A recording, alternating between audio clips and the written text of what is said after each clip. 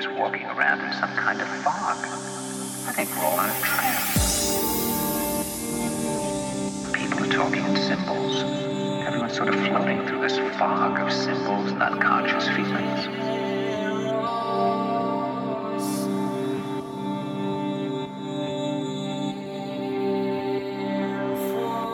Here's another person who's existing in a dream,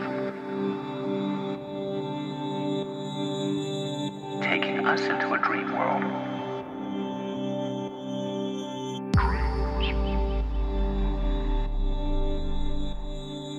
Hello and welcome back to the Lucid Dreaming Podcast. This is episode 4, and first I want to apologize for the long break I took between being sick and being busy. It seems life has started running faster than I do, but luckily I always catch up eventually. So I'm back, and it's awesome that I get to record another episode. And this episode is going to be about brainwaves. And this is a complicated topic, but I'll try to cover as much as I can that I think is relevant, and I'll also explain why I think it's important to understand it, at least the basics, and understand it a little better and understand how it relates in particular not only to sleep and dreams and lucid dreaming, but to the practice of lucid dreaming and how it can help or might help achieving lucidity, just even by understanding some basic facts about brainwaves during sleep. And you'll see what I mean. For some updates before I dive in to the subject, Kickstarter, as always, is a fine subject, and iWinks and the Aurora has, of course, successfully launched with over 200,000, and it looks promising and exciting, and I can't wait to see what they end up doing with it. And at the same time, another Kickstarter campaign that I didn't talk about yet, that doesn't seem like it's relating to lucid dreaming, but I believe it does, also successfully funded, and that is the OpenBCI project. And that is basically for a personal, open source sort of head mount, in a personal EEG that helps track and measure your brainwaves and report raw brainwave data live, and there's all sorts of ways to interact with it, but that's basically the same way or basis on the same thing of how the Aurora or the DreamNet headbands work. They're based on EEG reading, and they use it to basically detect when you're dreaming and try to give you a signal. But with the OpenBCI, there's a lot more that you can do potentially, and this is very exciting. Of course, I backed that too. I even backed the Muse, which is probably a simpler version of it, slightly more elegant looking, but that was more than a year ago, I believe, almost, and it still hasn't shipped, but it's also looking promising. And that goes into a bio and more particularly neurofeedback, and I'll get to that in a minute. So OpenBCI, I'll put a link in the show notes. Looks very exciting as well, and has a lot of potential as far as I can tell. Another little tidbit, and I'm going to write about it on the blog. I think I'm going to take my time and expand on it, but there has been a great article, and I'll link to it, about lucid dreaming and video games. And there are more studies, and this is not the first one, but a more extensive one, that indicates that hardcore gamers have a higher chance naturally to lucid dream. And there's many reasons to that, but some of them are basically being immersed in this sort of virtual reality, and games are getting more and more immersive. Not only do they look more real as graphics gets better, but between the sound and the soundtrack and the size of the TVs we're watching on, let alone when we start using devices that are more virtual reality, like the Oculus Rift, which are even more immersive from what I hear, not only just the concept itself, but I hear that the technology is really done well. Once those get into the market, I think it's sort of, in a way, it's brain training for awareness and is sort of semi-altered states of consciousness, which you'll see what I mean when I get into the specific brain waves as well. So why am I talking about brain waves, and how does this relate? So obviously the brain, works, and I'm going to call it producing brain waves as a simple way to put it. But the brain functions basically resonate in cycles, and when you're doing different things or different states of consciousness, different modes and times during the day, you're basically producing different brain waves. And I'm going to try not to get into too many details. I'll give numbers and stuff like that. I don't know how much relevant it is, but it's kind of fun to know. So let's take just generic examples from day-to-day life, and they range from sort of gamma and beta waves through alpha, theta, and delta brain waves. So most of the day you're awake, you produce either or both of usually alpha brain waves, which are more relaxed and when you're focused or concentrated, beta waves when you're alert, when you're awake, high beta, which basically is when you're anxious or agitated, when your mind is really start moving fast. And above that is actually gamma, but gamma is one of those strange ones. Gamma seems to be occurring a lot when, I think, sometimes not just feeling of euphoria, but happiness. And it's funny because it's kind of above beta, but it behaves differently, or it correlates to different things in our brain activity. People who exhibit compassion exhibit gamma waves. It's very interesting. And again, there's so much we don't know, and this is a complex issue, and it's so much more nuanced than what I'm going to try to explain. So take it with a grain of salt and understand that this is just broad strokes and broad concepts, and as far as I know, again, I'm not a neuroscientist, but if I wasn't a coder, I would probably be a neuroscientist. It's a strange passion of mine, and I think it's absolutely fascinating. And I think it's going to be, getting more and more into people's hand, and not just in scientific research or medical research and so on. So let's get back to brainwaves. Alpha, as we said, is more relaxed and concentrated. When you are watching a movie or reading a book, you're probably more in alpha waves. And even when you're really diving into, when you're in a creative mode, or like watching a movie and you forget about yourself, you forget about life, and you're sort of sucked into the movie, that's when you start getting deeper into theta waves. Also, theta is when you start getting into theta when you're sort of drowsing or start falling asleep.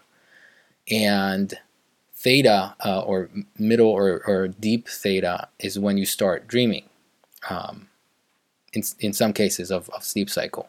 And delta waves is deep dreamless sleep. It correlates deep dreamless sleep when it's a really deep sleep.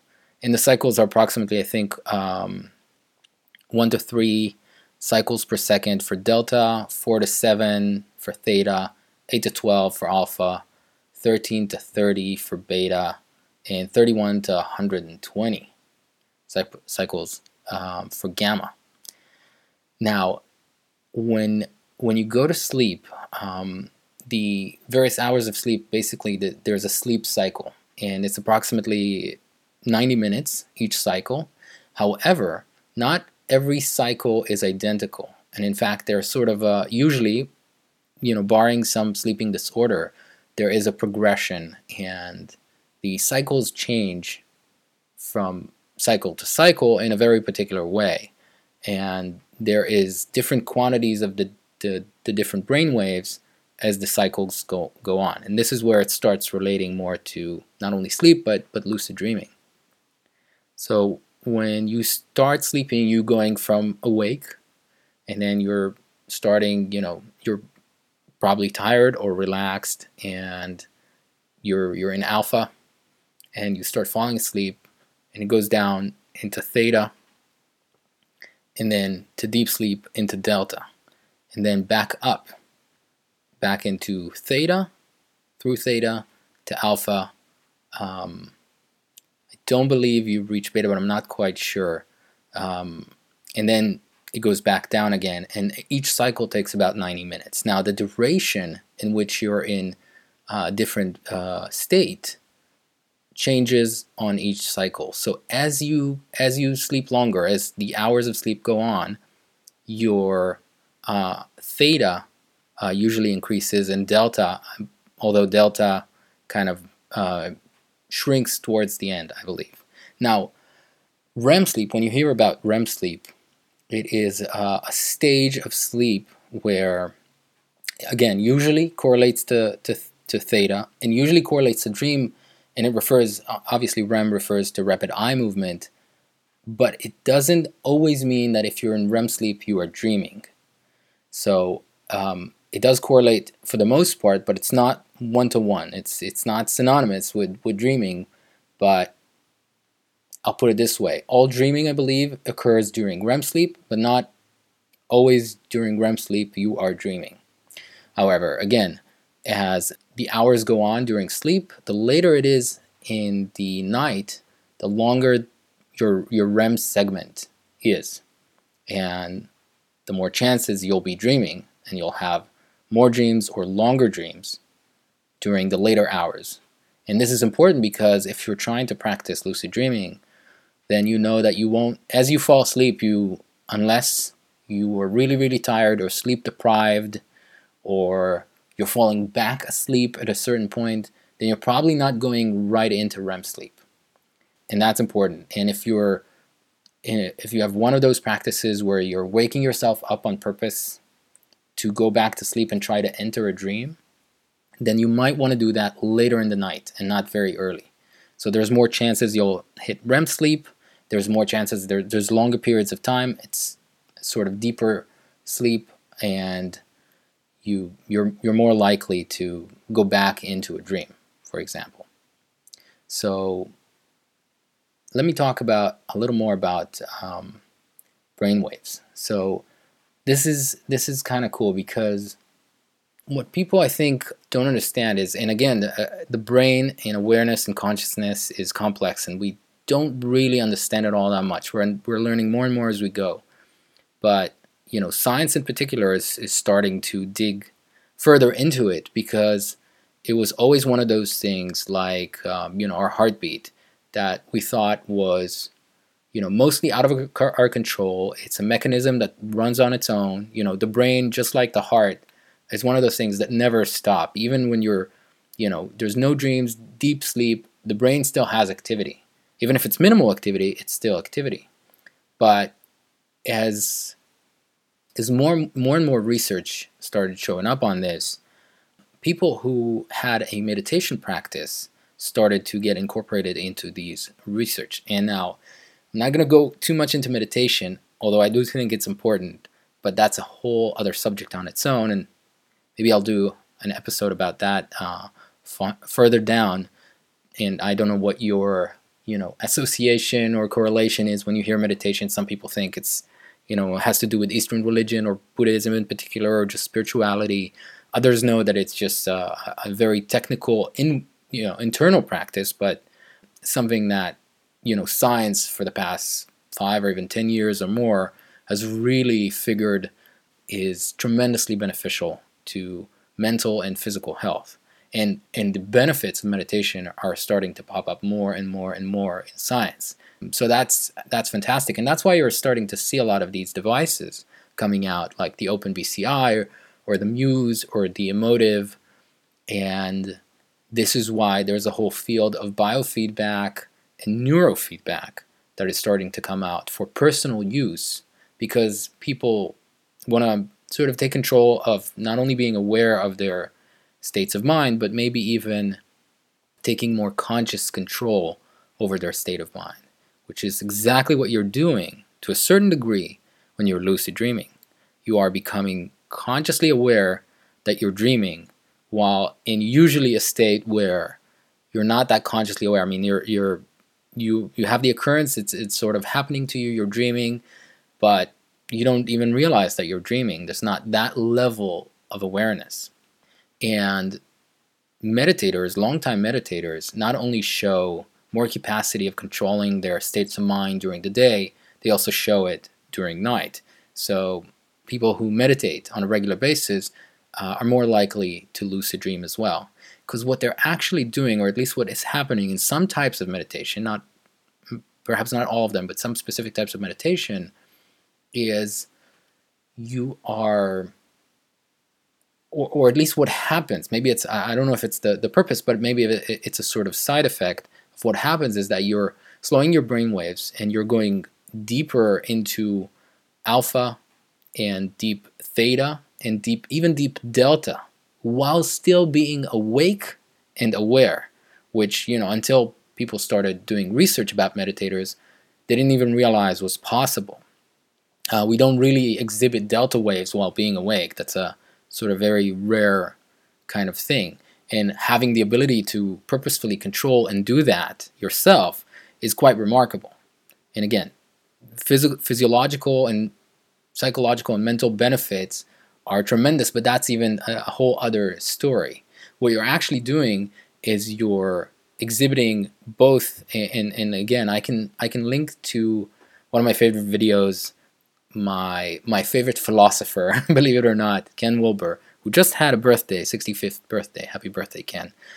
Ken Wilber has a video where he's basically, he's a longtime meditator, and he's basically connecting a somewhat rudimentary EEG, or at least back then it was, EEG, and showing how, while still being awake, kind of sort of turns off his brain, quote unquote, or still displaying, only delta while being awake, which is quite amazing. And this is sort of the self-control that you can achieve through something like meditation, or through neurofeedback training. Hopefully that's something that we'll be able to achieve as well. And you're basically training your brain and training your conscious ability to stay quote unquote awake or aware even during theta and delta, which happen in, delta is deep sleep and theta is the general brain waves that correlate with REM sleep, which is when dreaming occurs.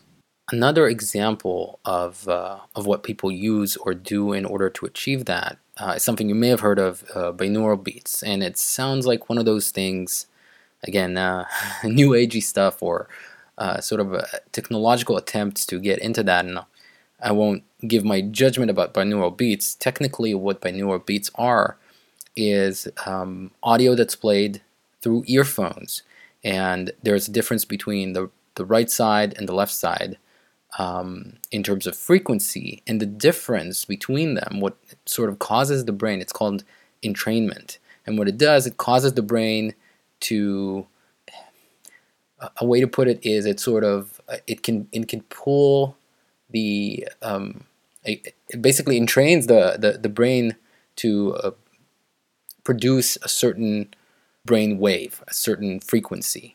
The difference is what causes it. So if you start at a certain frequency and you then lower it over time, let's say 30 minutes or an hour, you can basically get your brain, while sitting and awake and listening to this audio, get your brains into deep alpha and then theta and then delta.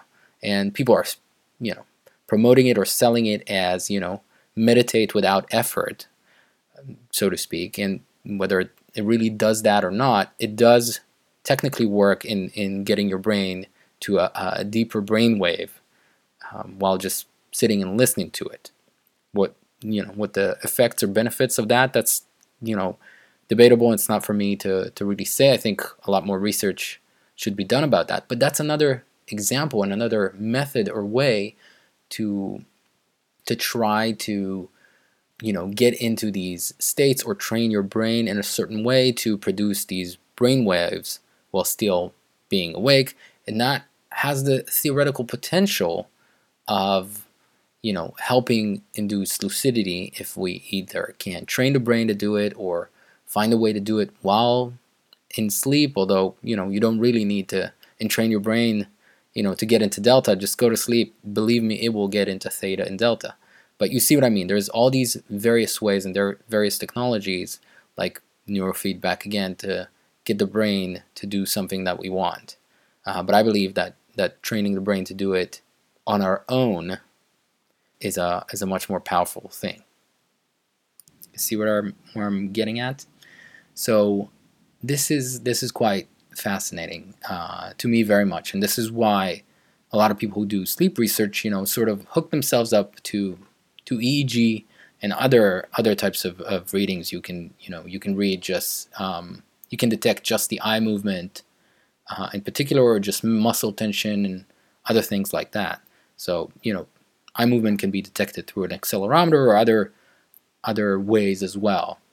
But the brain waves in particular indicate something, and what you actually see on an EEG when someone becomes lucid is that they were exhibiting, let's say, theta waves, theta brain waves, and then they're exhibiting alpha or even gamma waves, while suddenly when they right before and during lucidity in dreams, which indicate, again, these correlate to sort of conscious awareness, and really indicate this is one of the way that they proved that lucid dreaming is a real thing. Together, combined with showing the rapid eye movement and kind of predetermining a certain sequence of eyes.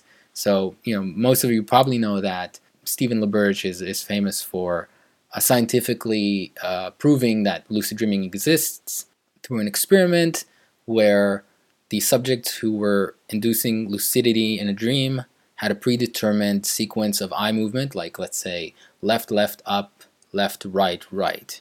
And when they are dreaming, they are moving those eyes, and the eye movement correlates to actually what you're doing in the dream, which is kind of amazing. Through showing through the EEG that they're actually asleep and they're actually dreaming and still doing the sequence that was predetermined. That was the proof that they were really conscious and doing this on purpose. And the experiment was repeated. In fact, actually, Keith Hearn, less people know of it because he's less famous for it, but sort of had the same experiment and some proof of concept a couple of years before Stephen LaBerge. They're both sort of it's one of those things where science happens, corresponds in different places by different people. It's one of those effects that occur. So this is something that is worth becoming sort of aware of and thinking about, whether you're doing a sort of regular practice of lucid dreaming, or you're looking into using a device, a headband, or starting to practice either meditation in particular or neurofeedback through just a straightforward EEG device. And I think this is going to get more and more sophisticated, more and more refined, and we'll have basically devices that help us not just induce lucidity for us. I don't think that, I don't know, maybe in the future somebody will come up with a way to just poof, make you a lucid dream. I don't know if there'll ever be a true lucid dreaming pill, but maybe through transcranial stimulation, which is putting electrodes that are sending a current externally from the scalp, through the scalp to the brain, to specific areas in the brain that might trigger something. Although that's a little still, in its infancy. This is kind of dangerous territory for now because, again, there's so much about the brain that we don't understand. But things like that might help us. But I believe that neurofeedback will allow us direct correlation. Because meditation, the thing about meditation that I find tricky, and I've been meditating for 5 or 6 years now on some regular basis, and has tremendous benefits to lucid dreaming as well as just general life health and all its various aspects. But meditation is something that you don't, at least for a long time or without guidance, you don't really know what's going on still in your mind. You might feel like you're getting into a deep state or even an altered states of consciousness, but you don't really know, and there's no way for you to measure what is going on. Now, with neurofeedback or with an EEG that, let's say displays data either after the fact because it's registering the brain waves, or in front of you on your smartphone screen. It's displaying your current state or your brain waves, very much like what the DreamNet is planning to do. Although of course the idea is to go to sleep with it, but you can actually put the DreamNet band on your head while you're awake and look at your brain waves, which is very, very cool. So this is basic EEG device in a sense with a few electrodes. I think the Muse has 5 electrodes, the Emotive has 6 or 7, OpenBCI, I'm not quite sure, but also probably 7 or even more. There are some medical grade devices that has like a cap on your head with 20 or so or even more electrodes to measure different areas. So again, this is not like one brainwave is one type of thing, and there's a lot of aspects to it. But with something like that, we can basically start, quote unquote, practicing a sort of meditation to, I believe, not only see what is happening in our brain in different states, but to practice a combination of a deep state that correlates to dream, let's say, theta brainwaves, something like that, while being awake and while being aware, which is often what happens basically in lucid dreaming. You're cultivating these 2 states of consciousness at the same time. And I believe that once we start doing it very actively, this will increase our ability to more naturally, more easily induce lucidity in dreams. And again, this is a very rudimentary introduction to brainwaves and sleep. Again, remember, this is so much more nuanced, and there's so many other aspects to it. Actually, let me take a couple of detours to talk about things that relate not particularly just to sort of brainwaves, but to sleep and dreaming. There's a lot more that's going on, like change in body temperature, heart rate when you start dreaming or you go into REM sleep. Your heart rate goes up, and brain activity, of course, as well goes up. The brain waves don't necessarily correlate, or there is a correlation, but there is no one-to-one. You can't extrapolate necessarily from brain waves which areas, segments of the brain are active. So obviously, there's many parts of the brain. I'm not going to go into that because that's really a sort of deep dive, which I'm probably not qualified to speak about into specific of details. But there's different areas of the brain that start working. Together with that, there's different physiological things that happen. So, for example, I'm sure many of you know about sleep paralysis. And sleep paralysis is just a very clever function of the body that occurs when you go into this phase of sleep to prevent you from actually moving, because in dreams, you are starting to move around. You imagine that you're walking, that you're running, that you're jumping, kicking, punching, whatever else you might do. And if it wasn't for sleep paralysis, you'll actually physically do these actions, because as far as your brain concerned, you're actually doing all of this. So what the brain does, it shuts down, literally paralyzes the body, and everything except for, let me put it this way, it paralyzes all voluntary muscles, things that you can choose to move, like your hands, your feet, and so on, but keeps going all involuntary muscles and activity, internal organs, and so on. But everything except the eyes. So the eyes keep moving, and those are the rapid eye movements that correlate to your actual movement in your dream, which is, again, to me is amazing. And a sleep paralysis, when you think about it, one of the sleep disorders, for example, when that process gets a little skewed, is when people sleepwalk and actually get up and move and do things during their dreams. Of course, sleepwalking is something that also happens during the end of delta brainwaves or a deep sleep stage, but that's, again, different story, and there's a lot of nuances, different cases, and different sleep disorders. But other things that are important to know in this sleep cycle, people talk a lot about supplements, and melatonin is an example. Melatonin is something that your brain produces naturally. It's what regulates sleep in a sense. It helps you both fall asleep as well as help you sleep better, and does many other things that I don't understand enough. But it's very crucial for sleep. And what requires for the body to start producing melatonin. People say, oh, let me take melatonin, I'll sleep better, I'll have more vivid dreams and so on. Before you run and take melatonin, or anything for that matter, supplements, natural or otherwise, realize that melatonin is something that your body's supposed to produce on its own. And if it's not producing enough, there's different reasons for it. And it's probably not, most likely not a chemical imbalance. Again, I'm not a doctor and this is not medical advice, but if you think about it, melatonin is produced when it starts getting dark outside. However, we keep the lights on until we go to sleep. We keep staring in bright, colorful screens with lots of light straight into our eyes. And then, many of us are on our phone or tablets or computers or TVs right until we go to sleep. And that's kind of a problem because the brain doesn't start producing melatonin, or not as much, not as easily, until it's dark, which is another reason, by the way, to try to create a sleep condition where it's really, really dark. Like close the blinds, close the windows, turn off lights. As dark as you can, you'll sleep better because your brain will produce more melatonin, or at least the proper amount.